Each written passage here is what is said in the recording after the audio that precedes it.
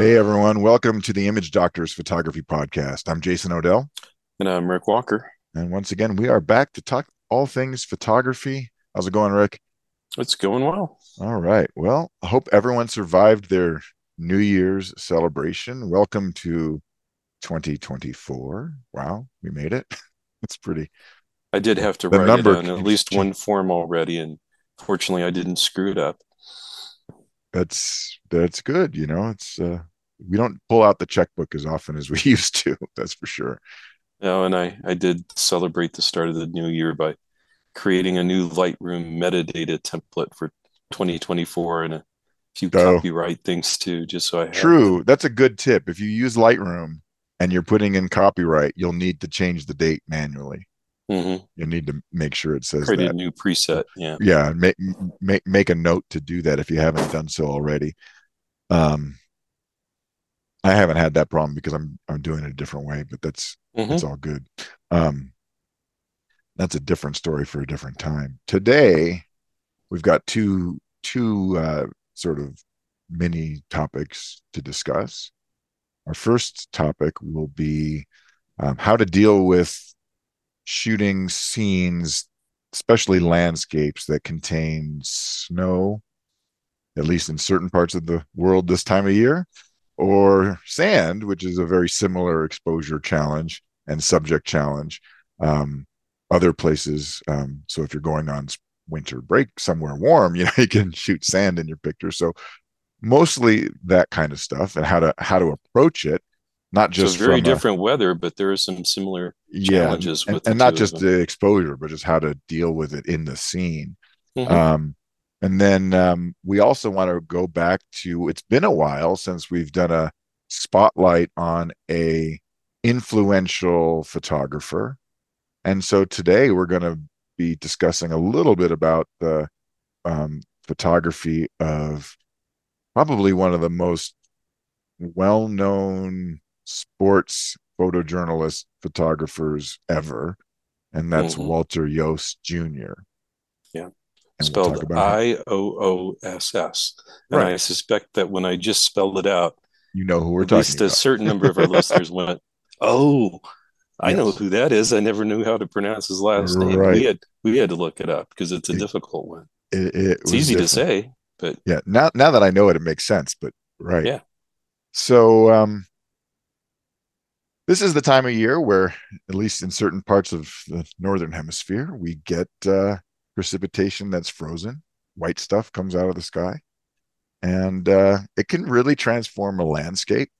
It can also be a real challenge to deal with, right, Rick? I mean, everybody wants to get scenes that have snow in them, but a lot of times we can be pretty disappointed in how they they actually turn out. Yeah, especially if you don't know a few tricks, and we will talk about those today. Yeah. So, what do you want to start with first? I mean, just general principles of, exposing for snow, or how do you want to approach it, or, composing, Well, or and it turns out that it's the same more or less for snow and sand. So we'll kind of hit both of those at the same time. right. They are both bright subjects. They reflect a lot of sunlight and they can throw off camera meters if you Mhm. don't know how to use your camera right or you're not in the circumstances where the matrix metering was tweaked to solve this problem. And And sometimes they can be rendered practically featureless, which can be yes, problematic.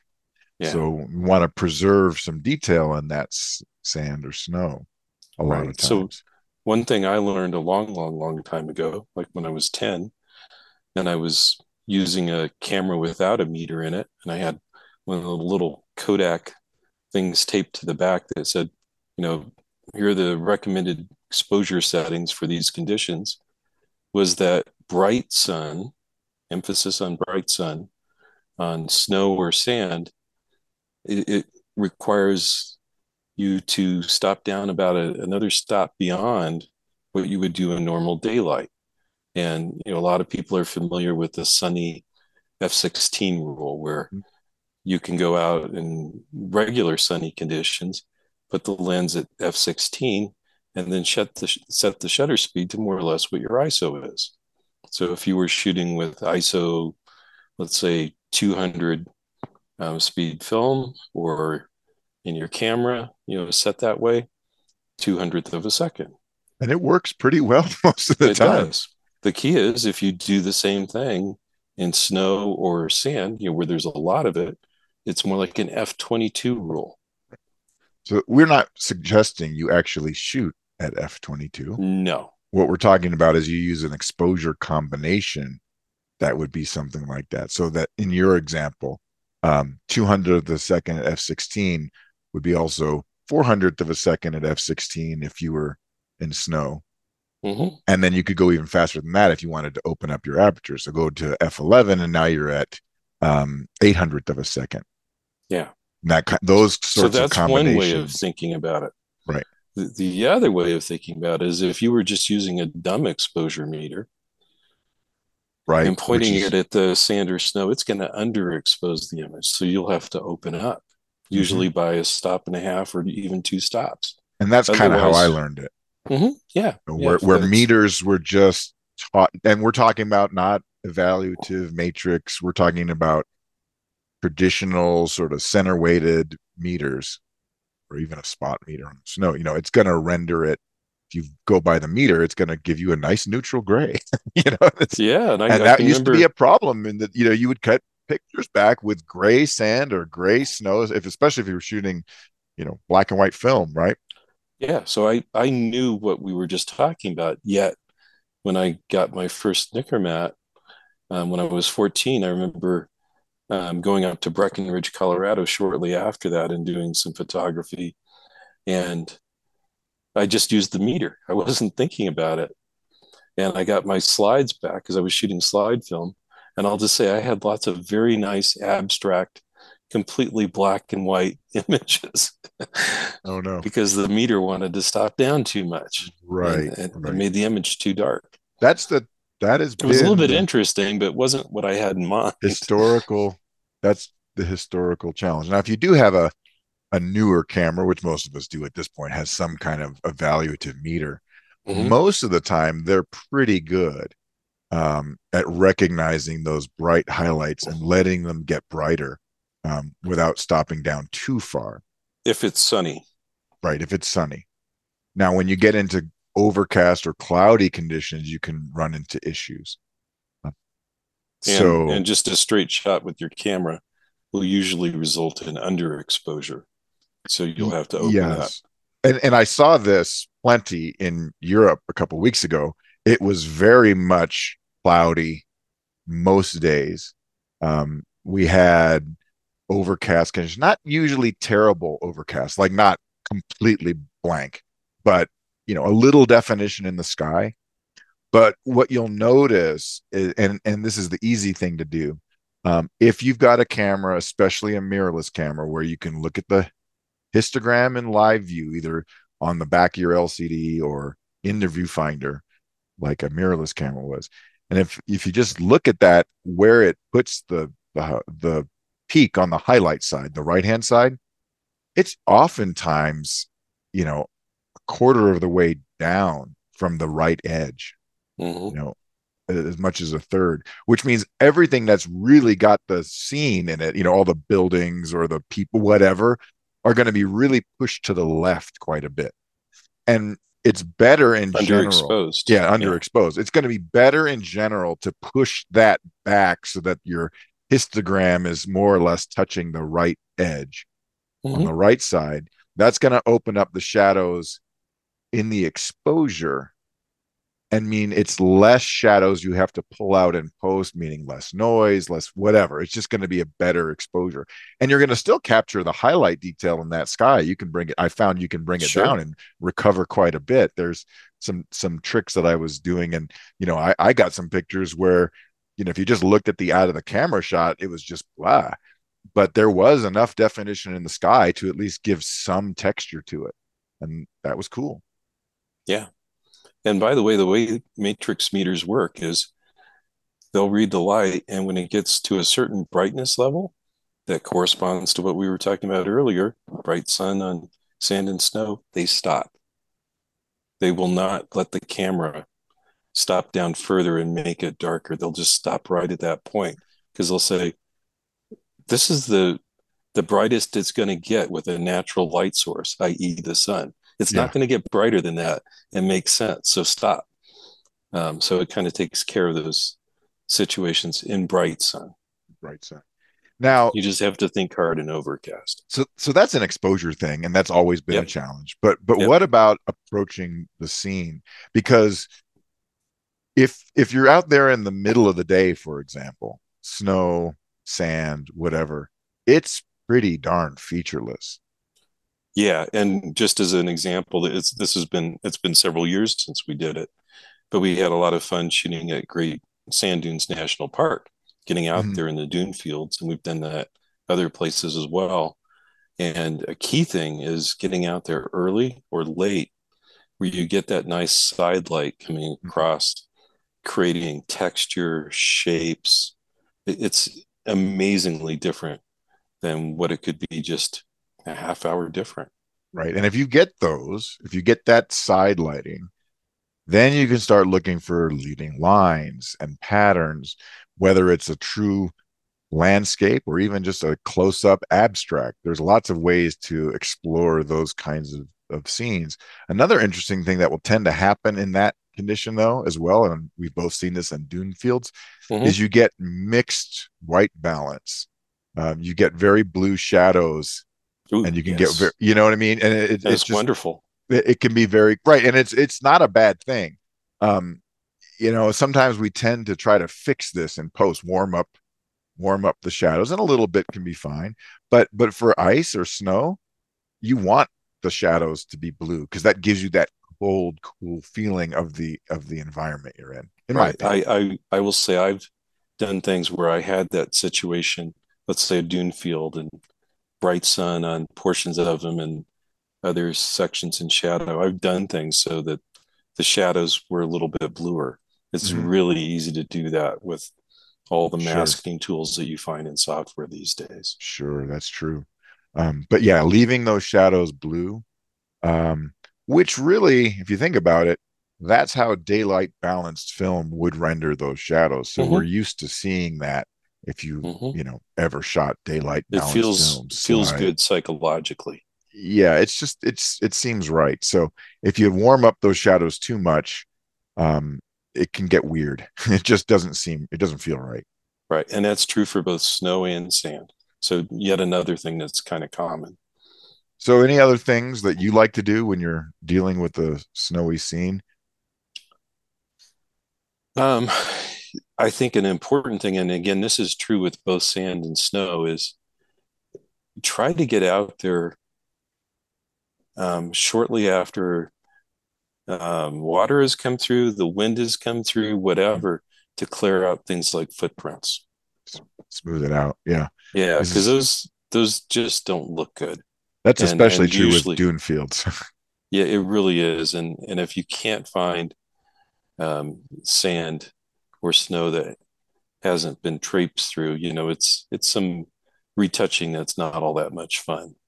It can be a real challenge having gone on workshops out at White Sands, and it's such a popular place. If you don't get out there to certain spots or get out there, your best bet is it gets windy out there. And if you can get out there after you've had a storm come through, then it's perfect. It's wonderful. Exactly. But that doesn't always work. And similarly, you want to get out there shortly after the snow is finished falling, or maybe even while it's going on. It depends on the shot. But Mhm, so you get the fresh stuff, and also you can get that early morning frost on trees, which is gorgeous. mhm. Gives it some sparkle and yet another subject. Uh, so I think a key thing is watching the weather and then getting out there soon after that weather has come through. I want to throw one last little thing in, which I've seen. Mm-hmm. We get this around here, where you've got a landscape with a mountain, and the mountain has snow on it, but the landscape really doesn't. So Mm-hmm. you just have snow cap on a peak, right? So in other words, Colorado Springs 9 months of the year. Right. Like Yep. kind of like right now. Um, in that case, you're never really going to preserve too much detail in that when the snow is just a small fragment Mhm. of your scene, there's not a whole lot of point in trying to truly, you don't necessarily want to blow it out, but it can be pretty close to clipping, and it's not going to matter as long as you Right. get detail in the texture of, say, the mountains or whatever. It's when the snow is a more dominant element in the scene that you want to make sure you're exposing to get that detail and stuff in it. And that's the kind of stuff that we're talking about Right, today, right. where So it's it's a not just the predominant picture that part. has a snow in the background. No, no, no. But this same rule works if you're, taking pictures and you're, doing stuff of, skiing, or you're at a beach or something. It's gonna be the same idea, and Hmm. you want to place those. I find the best beach shots, same thing. It's earlier in the morning or later in the day where you don't have to worry about just bright overhead sun. Right. I personally find manual exposure to work pretty well in these situations. Well, But that's a good. that's a personal preference. Yeah, you can use kind of whatever you want, but as long as Hmm. you're keeping an eye on your meter, or again, if you have a newer camera, look at that histogram. It saves you a lot of pain. Hmm. I think that's a good thing. So that's our tips for this, for sand and snow. Let's move on to spotlight on Walter Hughes. Yes. Yos, excuse me, Yos. Right. I see. Even I can't pronounce it right. It's a My hard one. apologies to Walter here. But if you picked up an issue of Sports Illustrated at any point in your life in the last 50 years, you've probably seen photos by Walter Yost. He started out. I mean, Rick, you mentioned this, but I mean, we were just looking up his biography stuff, and It's he remarkable. he got he attended the German School of Photography in New York City at the age of 16, and by 17 years old, he got an assignment from Sports Illustrated. So this tells you that Oh my I don't know what God. was going on at that time, but obviously they liked him enough that Hmm. you don't just hand that out. Now, admittedly, Sports Illustrated was newer back then, but still, come on, that's It was a amazing. big deal. That is a huge deal. And then it was only 2 years later that he got a cover. I mean, if it's one thing to shoot for Sports Illustrated or National Geographic or whatever, but it's a totally different thing to say you got the cover. That's like, to me, in that universe, that is the most prestigious thing you can get, right? And they're both really good. Right. I mean, But yeah, covers freakish. um, And then at the age of 19, he got a several year long gig for Atlantic Records yeah, as as their their in-house photographer, photographer. Yeah, shooting Jimi Hendrix, Janis Joplin, James bunch of other Brown. famous That's musicians. I mean, that's just amazing. And I've seen his photos of Jimi Hendrix in concert. They're great. right. I'm pretty sure I've seen them before. I But mean, he then the stuff he did in the 70s and 80s, in particular, with photography, is so incredibly iconic. it's transformational, and if you've seen, and he has a combination of stuff. So one of the things he did, he'd been shooting football games and boxing. I mean, Muhammad Ali, and all in baseball and pretty much every sport for Sports Illustrated. And then he had a huge project in the early 80s because he covered the 84 Olympics as part of an actual project that was outside of Sports Illustrated.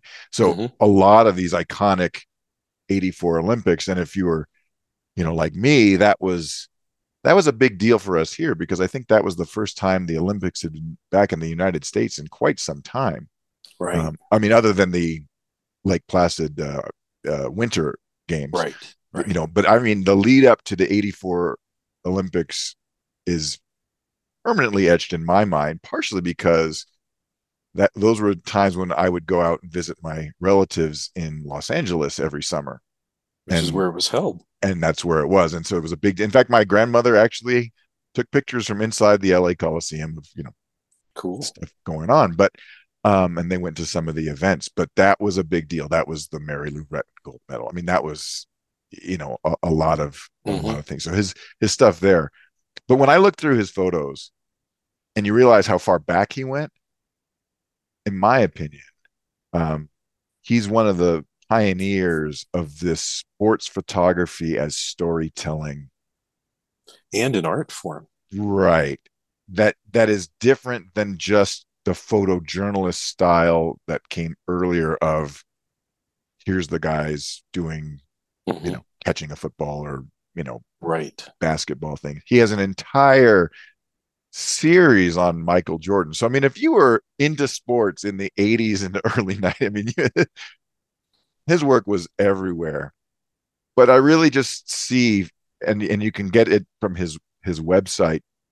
Um, you just look at the images that he has that are on his website. These are the shots where you start seeing different styles. Not everything is just a close up of the guys in action. Sometimes it's them before or in breaks in the action of expression, close ups of hands and tape, or even wide shots of more of the whole. He's got a lot of different angles on things. And And again, it's that storytelling you were just mentioning. yeah, I'm pretty sure, guys like my friend Dave Black would probably point to Walter as one of their influences because it's hard not to be. Yeah. Um, this is just a different style, and I think it's become the predominant style in sports photojournalism. Hmm. This idea of athletes not only during their peak performance, but also at their quiet moments. I have to believe that for a period of time there were sports photographers that were handed a copy of Sports Illustrated with photos in it that he had done. And they were told, I want you to get photos like Walter Yost. That's your goal. It I wouldn't be firmly surprising. believe that. The other thing is for me, I really got into photography, you know, pretty young, but it was during the 70s. And I remember going through modern photography and popular photography at the time and just reading up as much as I could on it, at the school library. And by God, a lot of his images showed up in his photo magazines at the time. He was extremely well known. I remember Nikon ads highlighting him and his photography. I mean, he was very, very prominent and stayed that way for so long. And he did do a That's what fair bit of amazes work me. with strobes as He's well. still So alive. yeah, He's 80 years old. so he has everything from the live action, shooting to the promo shots that you would use on Sports Illustrated cover. The guy, Mm-hmm. holding the basketball in one hand, where it's clearly a staged, but in a good way. I mean, they're using lighting to their advantage and getting cool backdrops and stuff. Um, One thing I've always liked about Sports Illustrated is that they've got archives online that you can go through and look at. Mm-hmm. And this has nothing to do with Walter Yost, but if you look at sports photographs through the years, it's amazing. You can see the leaps in technology from gritty black and white film to grainy color film to all of a sudden digital things that were indoors clean. It's amazing the difference in the quality of the images. Not that they're bad images. I'm just saying like in terms of the noise, the grain, it's amazing to see that as a historical marker, to go back and look at sports shots from the 80s when it was all color film mostly versus stuff Mm-hmm. in the mid 2000s when digital was first coming out to now. It's crazy how different it gets. So it's just a thing. Anything else Well, you want one to thing add? I would just recommend that as a starting point, people go to his private website, which is a really simple one. It's walteryost.com. So WALTERIOOSS.com. We'll put it in the notes for the podcast, but it's an easy one. And then just start perusing. He's got it broken out by, some featured images, baseball stuff, basketball, boxing, go down the list, even a category called Michael Jordan. Right. And you're Who we going to know. Yeah. recognize some of these images. For sure. Yeah, you'll see them. Um, They're Fans of the San great. Francisco 49ers will clearly remember a certain image that he captured from Of Dwight 1982. Clark. Yep, that one. So, like Good I said, catch. Yep. if even if you didn't know the name off the top of your head, you're going to see the pictures and go, "Oh, that's the one." You'll realize just this guy was just incredibly prolific, and it's a And study in talented. yeah, it's a study in how to do sports photojournal storytelling art. It's just amazing. Yeah. Well, with that, I think we've come to I the think end that of was another enough hero show. worship from Yeah, us. it's good. Hey, I wanted to do sports photography at one point. I wasn't that great at it, but it was a fun thing to do. It's not And easy to do. it isn't easy to do. And I have a lot of respect for people who do it, especially when they do it as well as this. I think it's just remarkable. it really is. So, anyway, again, Happy New Year. Welcome to 2024.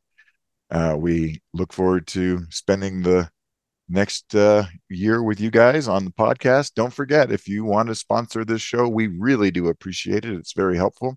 You'll get access to things like our Image Doctors private blog, bonus video episodes, and more, the occasional Zoom hangout with us.